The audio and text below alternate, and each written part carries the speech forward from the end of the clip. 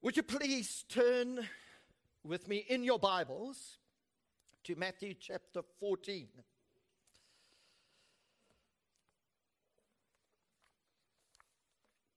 Matthew chapter 14.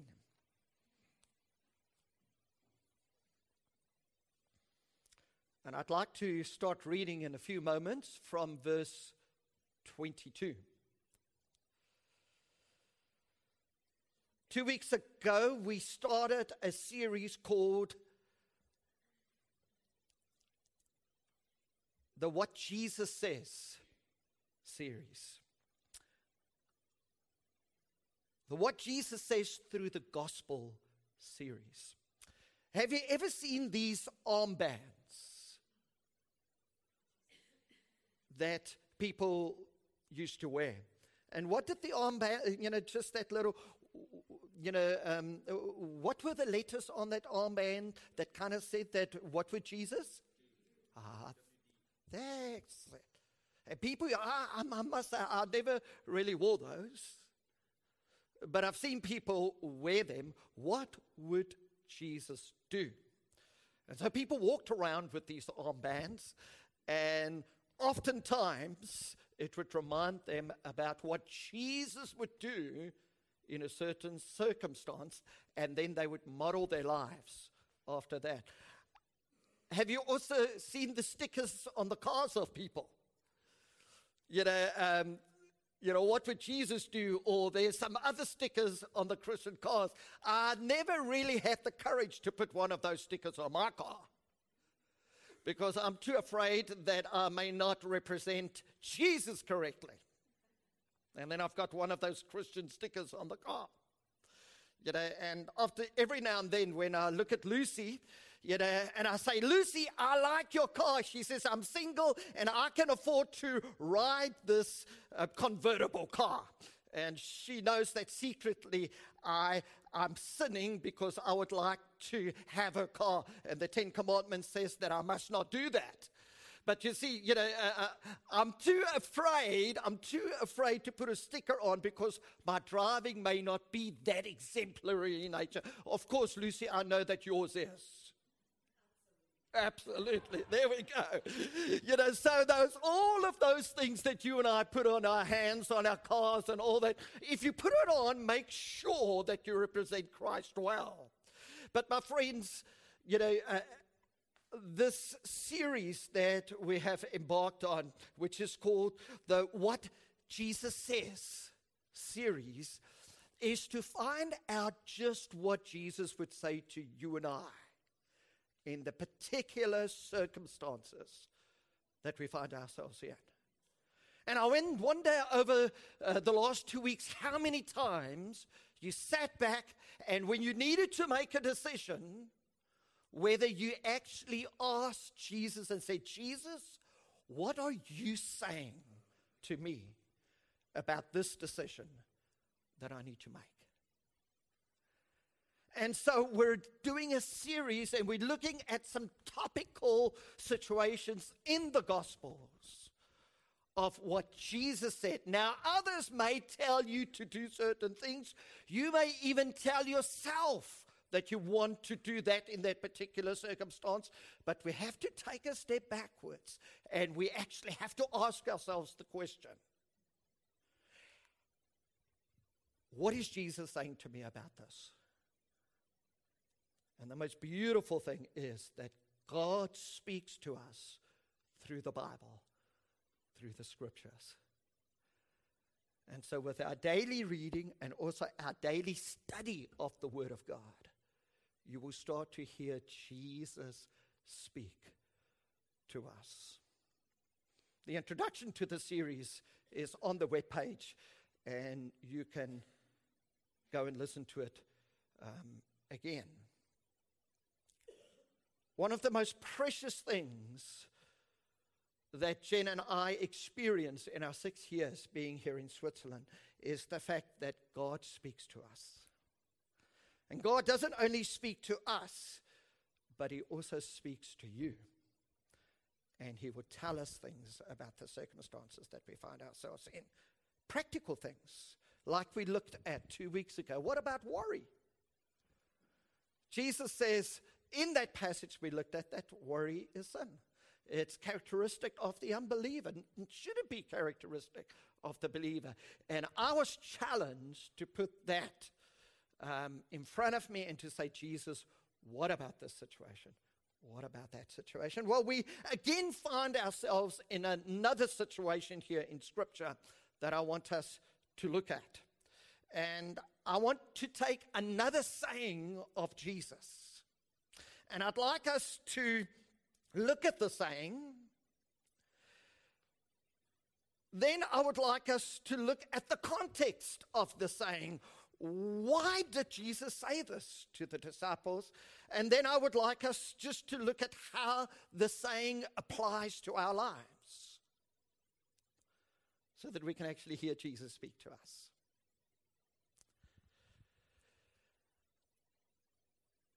And so if you would read with me, please, from Matthew chapter 14, and let's read from verse 22. And we're going to read up to verse 36. Immediately, Jesus made the disciples get into the boat and go ahead of him to the other side, while he dismissed the crowd. After he had dismissed them, he went up on a mountainside by himself to pray. Later that night, he was there alone. And the boat was already a considerable distance from the land, buffeted by the waves because the wind was against it. Shortly before dawn, Jesus went out to them, walking on the lake. When the disciples saw him walking on the lake, they were terrified. "It's a ghost," they said, and cried out in fear. But Jesus immediately said to them, "Take courage. It is I. Be not afraid." "Lord, if it is you," Peter replied, "tell me to come to you on the water." "Come," he said. Then Peter got down out of the boat, walked on the water, and came toward Jesus. But when he saw the wind, he was afraid, and beginning to sink, cried out, "Lord, save me." Immediately Jesus reached out his hand and caught him. "You of little faith," he said, "why do you doubt?" And when they climbed into the boat, the wind died down. Then those who were in the boat worshipped him, saying, "Truly, you are the Son of God." When they had crossed over, they landed at Gennesaret. And when the men of that place recognized Jesus, they sent word to all the surrounding country. People brought all their sick to him. They begged him to let the sick just touch the edge of his cloak, and all who touched him were healed.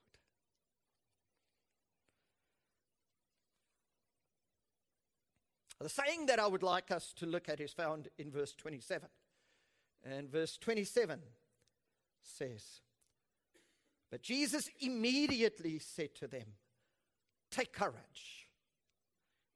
It is I. Don't be afraid.'" When you look at the scene here, you'll find out that it's been a hard day for the disciples. It began with the news of the beheading of John the Baptist.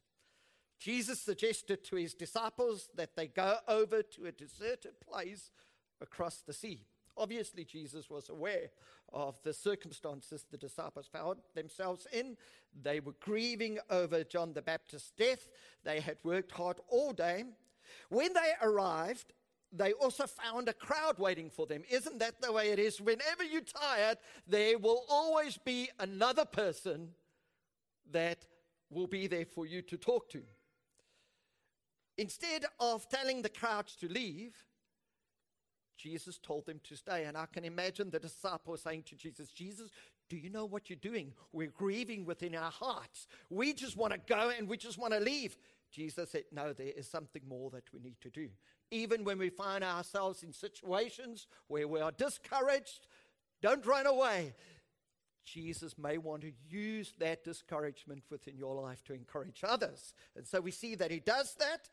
And we see that Jesus performs a great miracle, and he uses the disciples, and he builds their faith, he strengthens them, he teaches them a number of things. But we see here that he ministers to the sick, he feeds those who are hungry. But then later in the afternoon,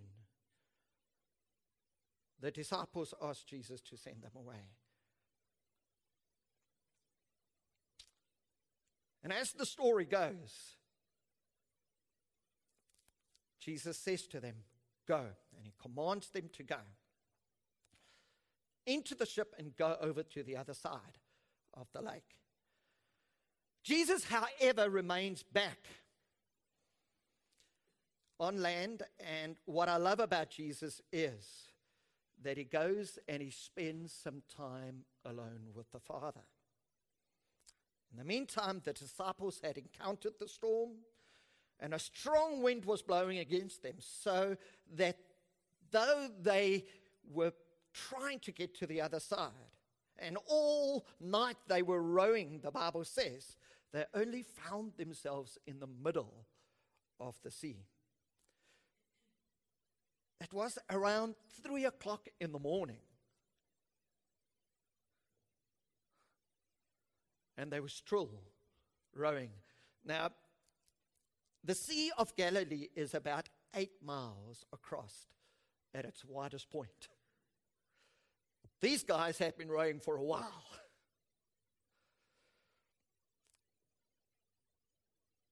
That's a pretty easy sail if the winds are all right. But that night, the sea and the wind were both working mightily against the disciples.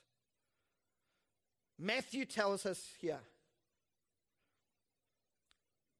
that the disciples were far from the shore and that it was early morning when Jesus, after praying, got onto the water and he approached the boat. Other versions of the Bible says it was early morning or it was the fourth watch, which would be around, it would be between 3 and 6 o'clock in the morning. And in John's version of the story, he says the boat had traveled some 3 to 4 miles. So the disciples, who were tired before they got into the boat, have now spent most of the night trying to get 8 miles. And they've only made it halfway. Do some of you feel like that sometimes?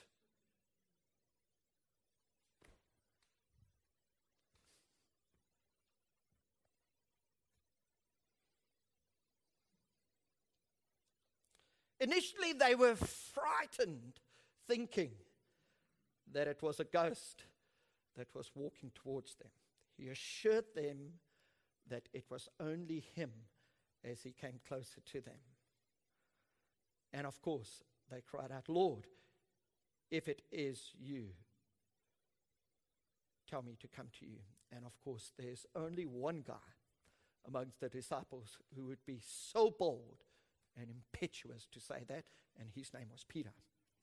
And you'll find all the way through Peter's walking with Jesus, he was always the one who would step out, say things before he thought through the things that he needed to say. Are there some of us in the room like that? Of course. But I love his character because he was a man who was a little bit reckless with his faith. Meaning that if someone had asked him to go 1 mile, Peter would go 5 miles and not quite think about the consequence. And as a result, the church in the book of Acts was actually built around him for a good period of time because faith operated through this man. So we can criticize Peter for all that he did. But man, this man, God used mightily within the early church. And this is the man we find that as the disciples are getting tired and they're getting scared, as this ghost-like figure starts walking towards them, and they start to recognize it was Jesus when he spoke. Remember, it was dark. Remember, they were tired. It was not normal circumstances. And the only thing that they actually would see at a night like this, walking towards them, remember, it was a very superstitious time for people. And even today, we come from Africa, superstition is huge.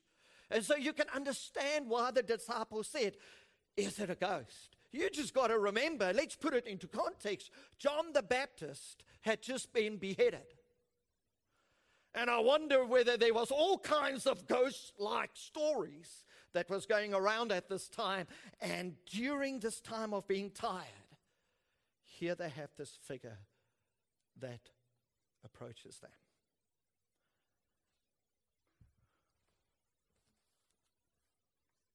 This is the context that the disciples find themselves in. Verse 25 says, shortly before dawn, Jesus went out to them, walking on the lake. When the disciples saw him walking on the lake, they were terrified. It's a ghost, they said, and cried out in fear. But Jesus immediately said to them, take courage. It is I, do not be afraid. This is the context of the verse. The context of the verse is placed in the context of what had happened within their lives. They got word that John the Baptist had been beheaded. Cousin of Jesus, someone that the disciples knew. It was something of a tragedy within their hearts. Jesus says to them within that context, take courage, it is I, do not be afraid. They'd been ministering, they've been doing all kinds of things. They were tired. Jesus says to the disciples in the context of their weariness, he says, take courage, it is I. Be not afraid. In the context where they had just experienced a great miracle, where they were a part of the miracle, Jesus used them to feed the 5,000. They've just come out of a huge victory within their lives. And we oftentimes know when we have just won a great victory, that's oftentimes when the enemy comes and he tries to discourage us. Jesus says to the disciples in this context, take courage. It is I. Be not afraid. In the context of them being on the boat, trying to get to the other side, they've become weary. They've become tired. They've become sleepy. They can't control what's going on. In the context of the uncontrolled circumstances within our lives, Jesus says to the disciples, take courage. It is I. Do not be afraid. But it goes further. In the context of a ghost-like figure walking towards them. I don't know what your childhood was like, but I know what mine was like. And oftentimes when we got together with our older cousins, my sister and I, who was 18 months older than I am, we would sit in the room, and it would be all of us together. I wouldn't encourage your children to do this, by the way. And while we were in the room, we would switch the lights off. And then we would start to tell stories, scary stories. Who of you can remember that? Okay. It's only the South Africans and the Scotsmen, it looks like. Swiss do it too? No. And we were telling these type of stories in the room. And there was always one smart aleck in the room who had thought 2 steps ahead. And he would scare the living daylights out of us. And I remember that as a child, and the ghost stories, and you'd be afraid to go to bed, and you'd say, Mom, can I sleep with my brother or my sister because I'm scared? Well, why did you tell the stories? It was so much fun, but I'm so scared. I think the disciples found themselves in a situation. I wonder on the boat whether their gods were lifted and they were telling stories. They were talking about John the Baptist. And then the reality hit home that, man, we could be drowning on the sea. And as they were talking about in the distance, they saw this ghost-like figure walking towards them. Now, I don't know about you, but that wouldn't sit that comfortably with me if I was them. Within the context of all that had happened within their lives. My friends, when we find ourselves in a situation that we do not control, and even when there is certain circumstances and events that's walking towards us and the face of which we cannot see, there would be fear that will be arising within our hearts, because oftentimes we've never been this way before. For Jenny and I and Chris, Ryan had already gone off to England after he finished high school. Coming to Switzerland was very much an experience like this. We had never done it before. There were many challenges lying ahead of us. But the most amazing thing is that oftentimes when circumstances were approaching us and it had no face that was recognizable to us, in my humanness, oftentimes my courage would fail me. Oftentimes I would be fearful and there would be anxiety that surrounded my heart. But in those moments, invariably, when I got closer to the situation, I recognized the face of Jesus in it all.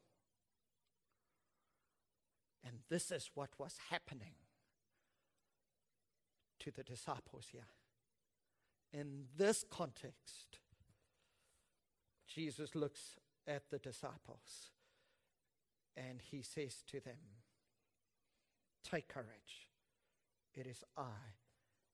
Do not be afraid."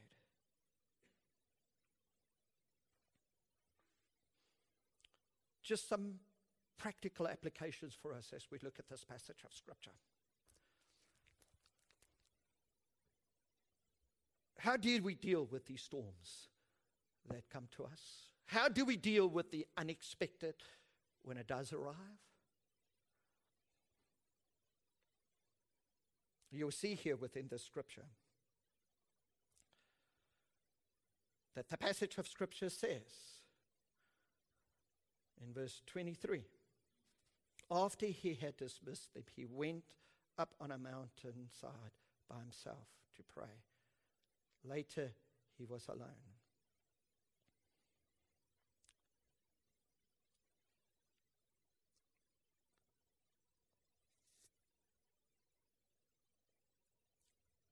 The first thing that I think that we need to recognize within this passage is that after Jesus had spoken to them, he actually, verse 22 says, he made the disciples to get into the boat and to go ahead of him and to go to the other side. He made them. What you need to know is that Jesus is sovereign over the circumstances within our lives. He made them to get into the boat, to sail across the shore. Did Jesus not know that there was going to be a storm? He knew. But he told them to do it. My friends, if there's one certainty within my life that I haven't doubted ever since we've been here in Switzerland, and the one certainty has been this. There's many things that I have doubted, but the one thing that I haven't doubted was that God told us to come here. That's a certainty that sovereign call of God. It wasn't our call, it was his call. He said, go. Same way with the disciples, he said, go. My friends, when we have that certainty of the sovereign will of God within our lives, it helps us during the storms that we fail. Just because he sent us into the storm doesn't mean that there won't be any storms. Or rephrase it, just because he sent us doesn't mean that there won't be any storms. Amen? But when he sends us, we know that he'll be in the very midst of the storm. Now, I want to qualify this. Just because you're getting into trouble doesn't always mean that Jesus sent you into that situation. Amen? I want to make a differentiation here. Sometimes we get ourselves into trouble and we can't say that it's the sovereign Lord who put us in that situation. Can we agree on that? But I believe that more often than not, the circumstances that we find ourselves in, it is because the sovereign Lord sends us and puts us in that situation. Amen. As Christians. The book of Hebrews hears us out because he says he disciplines those whom he loves. And when we do not know whether it is God who put us in that situation or whether we put ourselves in that situation by making weak, poor, and bad decisions, if we don't know what it is, the Bible just says we just need to have the attitude that God is disciplining his children. And we throw ourselves on the mercy and on the sovereignty of God. A little bit of a theological lesson here this morning. But the fact is that Jesus sent them into that scenario, and he put them in that place. So that's a very, very important truth for us to realize, because what you declare as far as you being in that situation oftentimes necessitates the steps that you take to deal with the situation. Much better just to say, God, I believe that you're in this situation with me. Would you please help me? And we see that the disciples do that. Secondly, Jesus was praying for them. He was sending them onto the water. Jesus didn't go with them.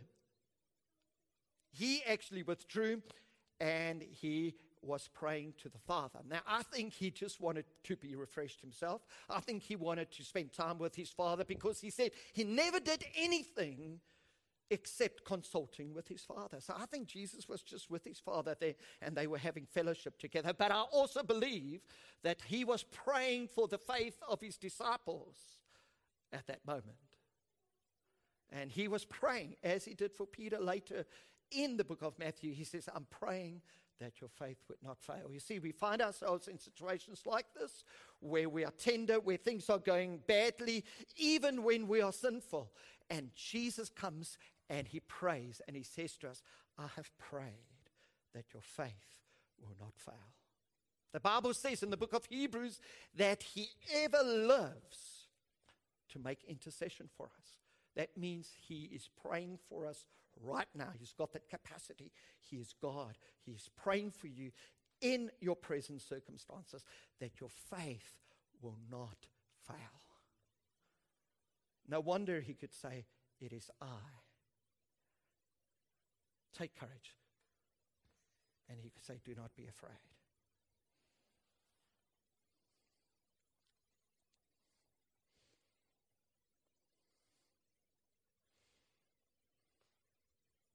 But then, thirdly, we see that Jesus was present with them.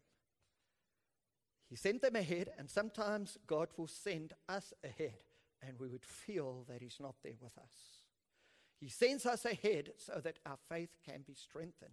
He sends us ahead that we would understand what faith is all about. Faith is the substance of things, hope for the evidence of things not seen. And in this circumstance, they could not see Jesus. He wasn't with them.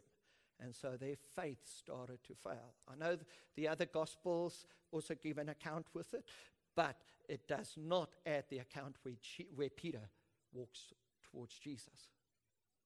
And so we see here, within the account here, at first they are by themselves. But I want you to know that Jesus will not leave you indefinitely to struggle by yourself. We need to do that with our children sometimes. We just need to let them struggle by themselves for a little while. It builds character, it builds strength, it builds faith. But do not leave them by themselves too long. The Father doesn't do it. He steps in and then he helps. And we see Jesus do this with the disciples. And that's why when Jesus walked towards them on the water, when he says to them, take courage, it is I, do not be afraid. It is very interesting that the phrase fear not, and one man counted it, he says it is repeated 365 times. Fear not. One for every day of the year. And it is coupled, I think, 10 times when he says, fear not. And 10 times he says, yet it is coupled with, do not be discouraged. Fear and discouragement, it seems like they are sisters or brothers.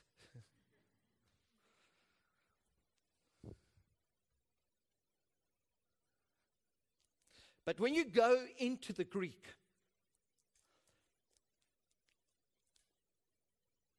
he actually says, he doesn't actually say it is I.